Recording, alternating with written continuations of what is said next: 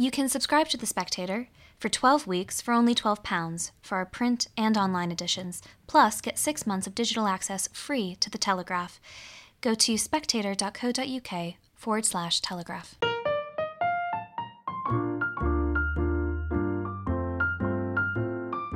Hello and welcome to the Spectator Books podcast. I'm Sam Leith, the literary editor of The Spectator, and this week I'm joined by two guests. One is Martin Gayford, a Spectator regular and one of our most distinguished art critics, and the other is Antony Gormley, one of our foremost, possibly the foremost national sculptor.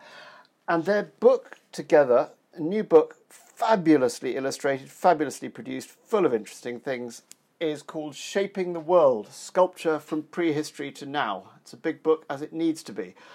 And it's a book that's a conversation.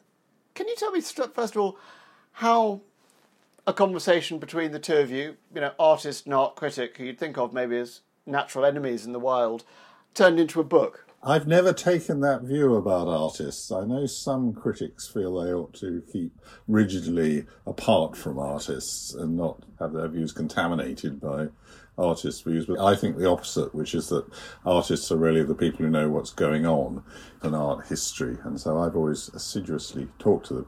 And Antony and I started talking actually about 20 years ago when we first met, and the book was a sort of continuation of a series of conversations we'd had over probably 18, 17 years by the time we started formally doing it. But actually, most of the conversations, the serious conversations, happened in the last sort of 18 months, I would say.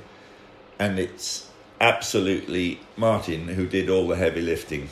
It was just a huge pleasure, I guess, talking very casually at the studio and just seeing what came up, because at the beginning I think we connected over the Renaissance, but as we investigated the things that particularly led me to become a sculptor, the field opened up and kept opening up. And for me, that question, when did we start wanting to make things, takes us back to Australopithecus robustus afarensis and the need in some way to make things beyond function. And right from the beginning, the bilateral symmetry of a hand axe was not simply about getting an edge that would allow you to use this thing as a tool, but gave satisfaction. And the satisfaction came as much from the making in the hand as the feeling in the hand. And I think we just took it from there. Yes. Well, I say one of our USPs is that we've included one or two, well, you could call them works, objects created by non-humans up to about 1.5-2 million years ago, but by pre-humans. By Australopithecus, which are our ancestors, but they're proto-sapiens sapiens. I mean, Homo habilis, Homo erectus, they were extraordinary shapers. And the story of Homo erectus' extension across the whole surface of this globe is extraordinary. How fast and how far our pre-modern man ancestors went, both in walking and in making. Yes, you say in the book, I think you might be quoting Yuval Noah Harari or pulling out from Antony, you say something, you think that making things came kind of at the same time as the development of language. No, I would say before, as indeed it seems very clear now that Neanderthal man, so our immediate ancestors, so before Cro-Magnon, they had both the palatal effectivity and the tongue control for speech. They start about 240,000 years ago. But the fact is, if we look at the earliest shaped objects, they are well before we had the capability of enunciated speech. And I don't think that there's any, doubt about that. So you say that image making and speech are interconnected. I would just say that it may well be that through touch was the first form of collective communication. And, in my mind, I have this image of a small band of hunter-gathering proto-humans sitting around maybe a fire, maybe a found fire, but passing from hand to hand a shaped stone. For example, could have been a shaped piece of wood, as a form of tactile connectivity. I suppose that's one of our basic contentions or starting points, that the forming of bits of stuff into significant shapes, and before that maybe just the finding of things, that's a fundamental human activity, and it carries on from deep in the past right up until now. That gives us our chronological range. Not that we've dealt with this chronologically, but you jump around superbly. One moment we're looking at a Henry Moore, and the next at a pebble that's 500,000 years old. Yeah, no, but that little stone is literally, it's like 2.5 centimetres high, that was picked up by an Australopithecus and carried enough kilometres for us to know that this was not an accident to a site that we know was inhabited by Australopithecus. Well, the French call it pierre figure, but the possibility of imaginatively connecting with a naturally formed thing and finding a connection with it. That's extraordinary, isn't it? What's it called, that stone? Mandelpat or something? The thing about it is that it looks like a face, and it still looks like a face. Evidently, it looked like a face, whatever it was, 2 million years ago, and we can still see that resemblance, which suggests that recognizing certain shapes, particularly the human face, is very, very deeply embedded in the way our minds work. That's one of the fundamental motors of all this activity we're talking about. Perhaps I could put in at this stage that Antony was once an anthropologist and an archaeologist, which gave us a great deal of range. I was more used to dealing with a middle section, the 16th century, the 17th century, 20th century Europe. So it's been a tremendous journey of exploration for me, both in time and space, doing this book. I'm interested in the different perspectives you bring to it. Obviously, one as a practitioner, one as a critic. But did you find there were areas where you really disagreed or didn't have the same view, and a productive area of different perspectives? Martin, very resistant to Joseph Beuys, Marcel Duchamp, and probably Tino Sehgal. Yes, those were probably right. Three particular 20th and 21st century artists that Martin was prepared to discuss them, but it was very clear that he had little joy. Well, that's probably fair. I think we had a few areas of limited sympathy. I think I sensed Antony was a lot less keen on European Baroque and Bernini than I was. I remember at one stage I suggested we include a rather elaborate fountain sculpture from a 16th century Medici palace, and Antony looked at it and said, "I think you may get over-Renaissanced." I have enormous respect for Bernini, and particularly the marvellous story of the two portraits of Scipione Borghese. It cracked the night before he was about to present it, and so he had to start all over again. And now the marble bust, life-size marble bust, of this rather fat cardinal, and he's got his mouth open, and you can see on the side of his open lips a sort of little bit of spit. Anyway, he's a disgusting man, and the portrait sort of manages to convey both his self-importance and his slightly greasiness. And to manage to convey that twice, apparently he stayed up all night and recarved it enough to be able to present the uncracked one to the cardinal. The brilliant thing is that they're still in the Palazzo Borghese, either side of this doorway, and they're utterly brilliant. I mean, there isn't a sculptor of marble that has managed to carry it to the degrees of finesse of Bernini, but at the same time, I think that virtuosity is not the only consideration in deciding an artist's importance. Well, I'll give you a pass on Bernini, but you're definitely down on Canova. No, Canova didn't get it into the book, which I'm delighted about. I mean, that is sculpture kind of turned into a fridge freezer. Actually, we've got an illustration to illustrate what Antony doesn't like about it. Oh, have we? I can't remember. What is it? It's of this rather weird museum entirely full of plaster people in the Veneto, which is his hometown, looking a bit frozen and dead, as you describe. Now, there's a moment, I think, in the 18th century when sculpture, particularly in Europe, sort of just goes white. And that says it all. You know, the fridge-freezer analogy is simply the fact that there's this thing about power, purity, and whiteness that doesn't matter whether, if it's Carrara marble, it has to be bleached to its uttermost. If it's plaster, that's fine. You know, from Thorvaldsen's extraordinary own museum in Copenhagen to collections all over. You know, I'm speaking to you from Norfolk. We have a collection of sculpture at Hokum.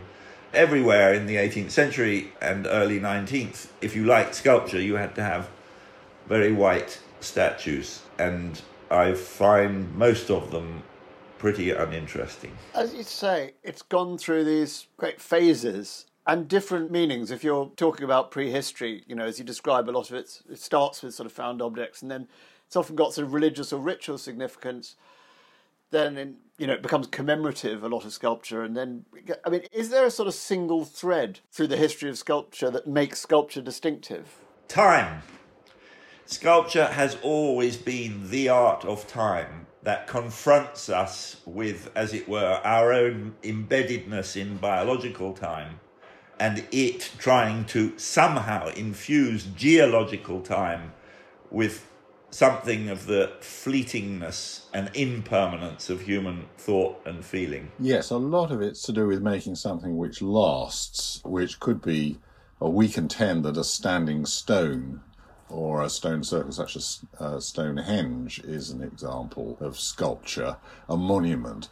I suppose the exception to what Antony just said is performance, ritual, which is something which maybe... but it's still involved with time, isn't it? I mean, performance, you may say ritual, by being repetitive, is about trying to make a single moment last by doing it again and again and again. It's over, and then you do it once more, and that's the way I began to realise that a lot of cultures relate to history. I think one of the strengths of the fact that we've done this thematically rather than historically is that it makes it much easier to incorporate works from cultures who don't think about a succession of styles and a development and stylistically in the way that Western Europeans have probably since classical antiquity, certainly since Pliny. But they think about creating something which is recreated cyclically and keeps on being thus in the present. So we've included some Australian Aborigine sculptures in our last chapter, along with mainly 21st and late 20th century work, but they seem to me to fit very well there. That thing that Martin brought up, the way in which sacred, often very large and painted figurative religious icons are paraded during Easter week in Spain, for example. And that as in a way, lasting connection with the way that Senufo mask. There are many West African cultures that use highly emotive, figurative sculptures that are worn, integrated into their, rituals of life and death. And I think the way in which, in the last chapter, we try to reconcile, I suppose, a rising sense in which the art of our time has been accommodated and institutionalized, become, in a way, a cultural industry, has stopped it from, as it were, being integrated into the kind of daily life and rituals of a community. And I think that there are elements now of contemporary art, and if I'm thinking now about Jeremy Deller, he's not actually in the book, but where I think artists are very, very conscious about, in a sense, the removal of sculpture from the experience of every day and want to put it back in the street, somehow in collective space. I was going to say a classic example actually would be some of your own work. I have something like 200 photographs of my children at different ages standing pretending to be the Angel of the North right next to the Angel of the North, because my wife's parents live in Northumberland, and every time we drive there we stop and and we're not the only people standing next to it with our arms out and our cameras going. I mean, that was my attempt to say, art doesn't have to just belong in a museum. It can be in the outdoors, in the elements, and in a sense, as much be a conversation with the history of a place and with the weather as it can be, as it were, with our kind of idea about art history. And that's a totemic object. It's sort of going back to pre-modern ideas about how sculpture can be. Can it be a focus for the hopes and fears of a people? So it doesn't get graffiti. I was interested in that. No, that is amazing, isn't it? You've got straight into popular culture with that work. I thought it was very interesting during discussion of the North, which there was a lot of in the last month or so. People were using Angel of the North just as a quick symbol for the whole of England above the north of the Humber, which is quite remarkable, really. And picking up on another point you were making, I certainly began to realise how misleading, as we wrote this, how misleading museums can be, marvellous as they are. And actually quite a lot of our works are from the British Museum or the Louvre or Tate Modern or so forth. But what you often see in, for example, the British Museum is an object which has been wrenched out of its architectural context. For example, a figure which used to be in a niche or on the pediment of a temple, and also out of its ritual and cultural context. And it changes from being an element in a larger whole to being something a bit more like, well, a Bernini or a Canova, a self-statement. We have become, in a way, used to the idea of art being introduced to us in a sea of comparisons. And that seems to basically kind of take the blood out of it and remove it from the life that surrounds it. And I think that was something that just arose naturally in our discussions, just trying to embed, I guess, the art of sculpture back into the world that surrounded it and see it as a continuum rather than, as it were, deracinated and put into a category kind of slot in a historic narrative or in a cultural narrative. For me, that's the really exciting thing. Can sculpture change its nature from being, in a sense, as you say, through most of its history, certainly in the West, it's been the statue is often a memorial and therefore dealing with the past. And I think that the really exciting thing about, in a way, most of the ritual use of made objects is that they're also about hopes for the future. And I guess that's what, for me, the Angel of the North was. This was a transitional object between the industrial and the information ages. Can we use it as a focus for people's pride in themselves and their own faith in what they will do, not what they have done? And I think that, that potential of art to be not just, in a sense, consolation or the kind of image of a golden age or wishful thinking, actually be a catalyst for and a proof of a future or the potential of a future. And that's really exciting to me. And I think that is the point that I would like to think we're at now, where somehow art generally is becoming much more collectively owned and participated in. Does it feel like there's a sort of jump? I mean, Martin, you make the point in the book, or you say something like the avant-garde reveals the past. I mean, I think, Antony, you've got a point where you say it all went wrong when the chori started to move and we lost the ancient sense of sort of stillness in art. Is there a sort of more direct connection, if you like, between the avant-garde now and the really ancient, ritual, almost prehistoric traditions of art, and that there's been this sort of little diversion in the middle for a few centuries in which it was something else? I'd say it all connects. Because I'm the sort of person who tends naturally to look backward, I mean, I'm historically minded, I tend to approach and understand new art by putting it in the context of what's come before. And if something which was made this year reminds me of Michelangelo or Giotto or cave art or something, well, then I'm more able to appreciate and understand it. I sort of operate retrospectively. But I think a fundamental point about art is that it doesn't advance. That was a misunderstanding. Gombrich, to an extent, made that mistake. The first art we know of is just as good as any art at any point. The cave art is marvellous. It changes, but it doesn't improve. I think that's fundamental. I think all art worth the salt is actually about life and somehow makes you feel more lively.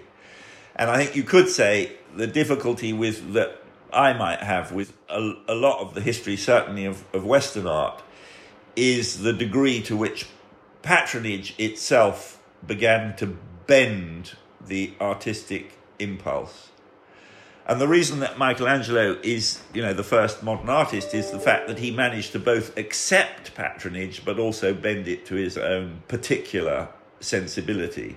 Now, I had this wonderful opportunity via the BBC to look at Paleolithic art across 3 or 4 continents. And the extraordinary thing is just how vital that is. And there's no question of patron. There's no question of somehow this being done for power or money. It's actually to do with much, much deeper things, a meditation on being.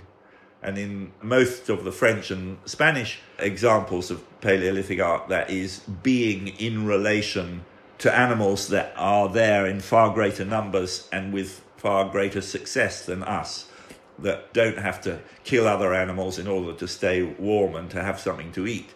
The love that we project onto the auroch, the horse, the deer, our European ancestors, we loved those animals. We saw in them a vitality that we admired and wanted for ourselves and had to kill them. Everybody that confronts that work recognizes it is the art of the purest kind.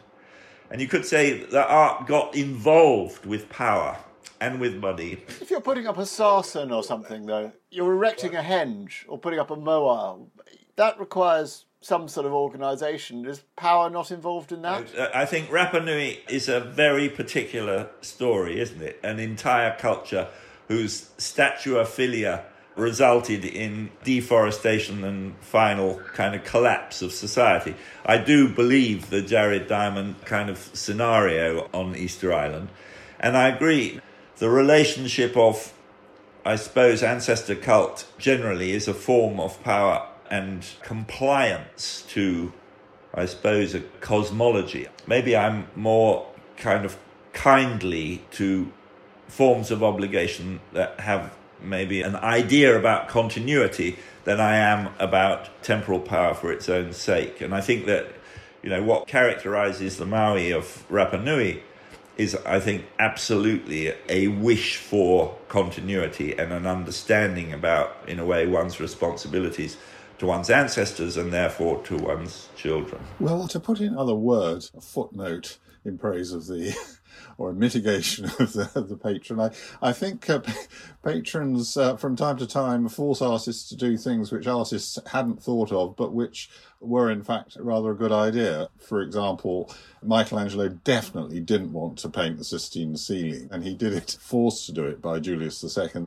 Most of us, admittedly it's not a work in 3 dimensions, but most of us would agree that was probably quite a good idea. So the artist's internal dynamics not necessarily... So you think artists left to their own devices can often go off the rails, and it's necessary for there to be a nice ceiling, or anyway, a structure that gives them a clear kind of frame of activity.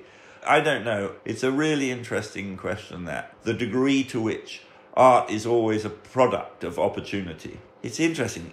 Opportunity on the one hand, and then absolute determination and will on the other. The Sistine Chapel is an extraordinary... I think he probably just decided once he started that he had to finish. Yes, and he got interested in the project after a few months. I was going to pick up on what you were saying about life.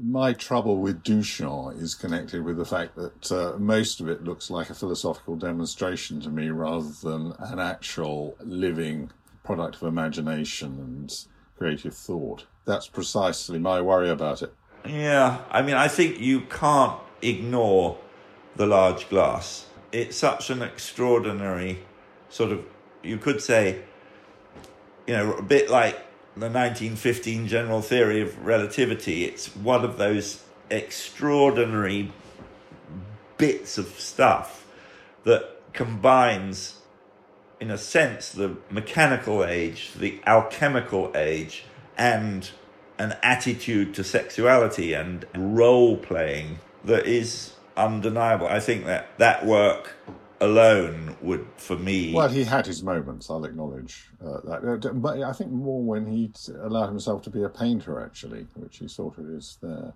Well, actually, you did mention... I mean, because it's such a live issue still, the question of public statuary. And I was very tickled that you mentioned, just now, Michelangelo and Pope Julius, because you say this is sort of early BLM, iconoclasm, 500 years ago. Well, it's certainly true that statues have often been, as Antony said, I think in the book, lightning conductors for political feelings. And occasionally a really good one's gone west. And my favourite example of that is the 9-foot-high seated bronze statue of Julius II, which Michelangelo spent very nearly as long making as he did making the David, which he'd done just before in Florence. He spent 18 months, nearly 2 years on this thing, and it was to go over the door of San Petronio's central church in Bologna, which Pope Julius had just conquered by force and ejected the ruling family in the previous regime. So it was an emblem of conquest, and it survived for about 2 years. We don't even know what it looked like, but it was unquestionably a great masterpiece. As soon as Julius lost Bologna, the inhabitants pulled it down, smashed it to pieces, melted it down, and used the bronze to make a cannon. The opposite story to the Achilles at the bottom of Hyde Park, on Hyde Park Corner, that was made out of the cannons of Sebastopol. Oh, I didn't know that. The moral of that is possibly keep the statues that you pull down, at any rate, in case somebody in the future might want them or find them interesting. Yeah, I'm very keen that Rhodes in Oxford is just turned round in his plinth. I think this idea that somehow by removing all the Robert E. Lee Confederate statues, you're going to kind of stop social unrest. We have to live with painful bits of our own history, colonial and otherwise. And I think that the idea that by removing Rhodes we somehow kind of accept amnesia about painful bits of white colonialism. I think that subtle gestures of recognition are better. There's a thing in Budapest which we illustrate, which is called Stalin's Boots, which is a sort of record of a monumental statue of Stalin, which was put up in Hungary on the occasion of his 70th birthday and pulled down a few years afterwards in the 1956 uprising. And actually, these truncated bronze boots are a lot more eloquent and interesting than the photographs of the actual statue of Stalin. Yeah, I think that's really powerful. This huge plinth, which is just occupied by what looks like massive rubber boots but made out of bronze. There was a pair of feet on the northern embankment of the Thames, not far from Cheyne Walk, that had somewhat of the same power, for me anyway. Whose feet were they? I think it was Europa, and it was a bronze sculpture that was nicked, probably also just for the metal, late one night. And somehow the poignancy of the remaining feet was maybe more powerful than the original sculpture. Most memorable museum objects are bits and pieces of fallen rulers. There's also Constantine's feet and odd bits of Constantine lying around on top of the Capitol Hill in Rome, which are very, very eloquent in that form. I was going to say that just from the critical point of view, most of the statues that people want to pull down or not at the moment are of very little apparent artistic interest. And actually what seems to be happening is that the attention is being directed to all these objects which nobody had noticed for maybe 100 years. Do you think public statuary can be sort of artistic interest, or is the context in which it tends to be produced something that kind of kills that off? There are examples of wonderful public statues. I mean, a lot of these Edwardian military and naval figures and so forth certainly don't seem to be of very much interest. It's interesting, isn't it? If you go down Whitehall, how many of those works are works of art? I think the cenotaph is a work of art. There's something extraordinary about its restraint and simplicity. Yes, I'd agree to that. And then I think that Charles I is absolutely the best. I mean, as a piece of sculpture, it's a absolutely beautiful, so nuanced, so balanced. But the rest of them, I don't know. The other plinths in Trafalgar Square, the only one I would think could pay very much attention to for the last 20 years or more is the fourth plinth, actually. Plinths 1 to 3, I couldn't name who's on them. The only one I can remember is Napier, who was a pretty brutal commander of the Raj armies in India and responsible for a pretty serious massacre. Anyway, I think statues shouldn't be confused with sculpture on the whole. No, but it is quite possible for a statue, even a thoroughly reprehensible political figure, to be a very good work of art. There's a suggestion in the book, talking about statuary, which is maybe a way to talk about materials. You say I can't remember which one of you says it's sort of bronze is difficult to work with because it's got so much kind of baggage from statuary. Oh, that was Antony. I'm a bit of a bronze fan, but I don't think of it as a practitioner. I think it's beautiful stuff myself. It's weighty by nature and tends to sink the art these days that it is joined to. I think there are very few people working today who've managed to use bronze effectively.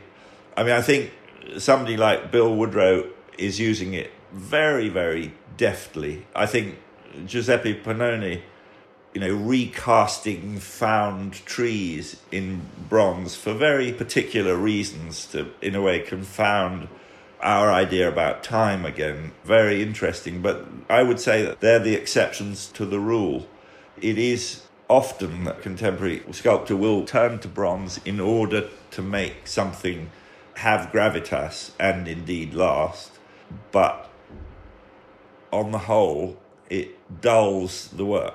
One of the first of your works that I was really aware of was Field. And that use of clay, you obviously got such a sort of connection to clay. I was wondering if you could talk a bit about your relationship with clay and where you started to think, this is the stuff. Well, it's interesting. I started from this Duchampian position. I want to use my own body as a found object. I don't want to, as it were, seek out a model. I want to deal with, as it were, life and then taking a moment of lived time out of time as the kind of sculptural conceit. And all of the first sort of 15 years of my sculptural practice was based on making moulds of myself as still as possible. And this became incredibly, in a way, constraining. And after about 8 years of doing that exclusively, I just felt I've got to touch the earth. I've got to start, in a way, allowing the trace of touch and the hand to carry. I think it was, a desire to have a relationship with the material that could carry feeling. And I think all of the early attempts with clay were a bit clumsy. And then I realized that I didn't want to impose, in a sense, a shape on this material. I just wanted to express our, I think, dependency and connection with earth, with clay, and realized that you could somehow, simply by a repeated action of forming between the hands, it was very similar to kneading dough to make bread, that form arose, and it was somehow that I wanted to capture, the actual, just the sense of hand to substance, hand to mass, hand to the materiality of the obvious thing was not just, use the earth, but then to do it collectively. So it was sort of my return to kind of tribal making. And I haven't found anything better. I made Host for the Royal Academy show, which was sort of the untouched equivalent of earth and seawater to the same height as Field. That, for me, is still, in a way, a testimony of faith in sculpture as the collective art form. One thing about clay is that it's one of the almost universal materials that not quite, but almost all cultures have made things out of clay. I mean, I suppose it depends on their access to clay. Probably the Inuit haven't used it, but almost everyone's used it. And some of the earliest objects that we illustrate are formed out of clay. It's universal, it's easily formable. Going back to bronze for a moment, I think that's, in defence of bronze, that's one of the points about bronze, that almost all cultures have used it, not quite all, not, I think, the pre-Columbian Americans, for example, but a lot of Eastern cultures have used bronze. It goes back very deep in the past. There was a marvellous exhibition about 8 years ago at the Royal Academy just called Bronze, which depended on that point, that you could exhibit 20th century, 21st century artists side by side with ancient Greek and ancient Roman ones, and on more or less equal terms, because some of the Roman works had lasted better, actually, than more recent ones. Martin, can I ask you, it's maybe unfair to put you on the spot, but as a critic, what do you think is distinctive and important about Antony's work? How would you sort of slot him into the history of art? It might be in a different way. Should I go away at this point? But I don't want to hamper your truth, Martin. Well, I would say it's exactly the qualities which made him such an ideal conversational and writing partner for the project of this book, which is that his work connects in profound ways with the whole tradition, not just the recent modernist tradition or the 19th century, 20th century Western tradition. It has got roots going deep into the past and to many different places. One thing we haven't discussed, which I think is probably very important to Antony's career, is his experience as a Buddhist novice, and all of those life cast works seem to me to be to do with meditation and sort of discipline of remaining still and concentrating. What's unique about Antony in the modern age is he uses very often the human form, and he's got all these connections to not just Europe but to everywhere. How about that? That's very generous, Martin. It's nice that you'll be able to sit next to each other in signing queues if they ever come without fighting. I think we're probably out of time, but we could have gone on and on. It's an absolutely gripping book, and I'm very grateful for both your time, Antony Gormley and Martin Gayford. The new book is Thank you very much. Shaping the World. Thank you. Bye-bye. We hope you enjoyed that podcast. While you're here, let me just put in a word for an upcoming event we're very excited about. On December the 1st at 6 o'clock in the evening, online, we're going to be hosting an evening with Prue Leith. It's a bit of a family affair. I'm going to chair it, Sam Leith. Prue is going to be there in conversation with her niece, the pastry chef, Peter Leith, talking about the book they've written together and the world of food. And of course, we'll probably mention Bake Off too. You can buy tickets for this online event at spectator.co.uk/Prue. Hope to see you there.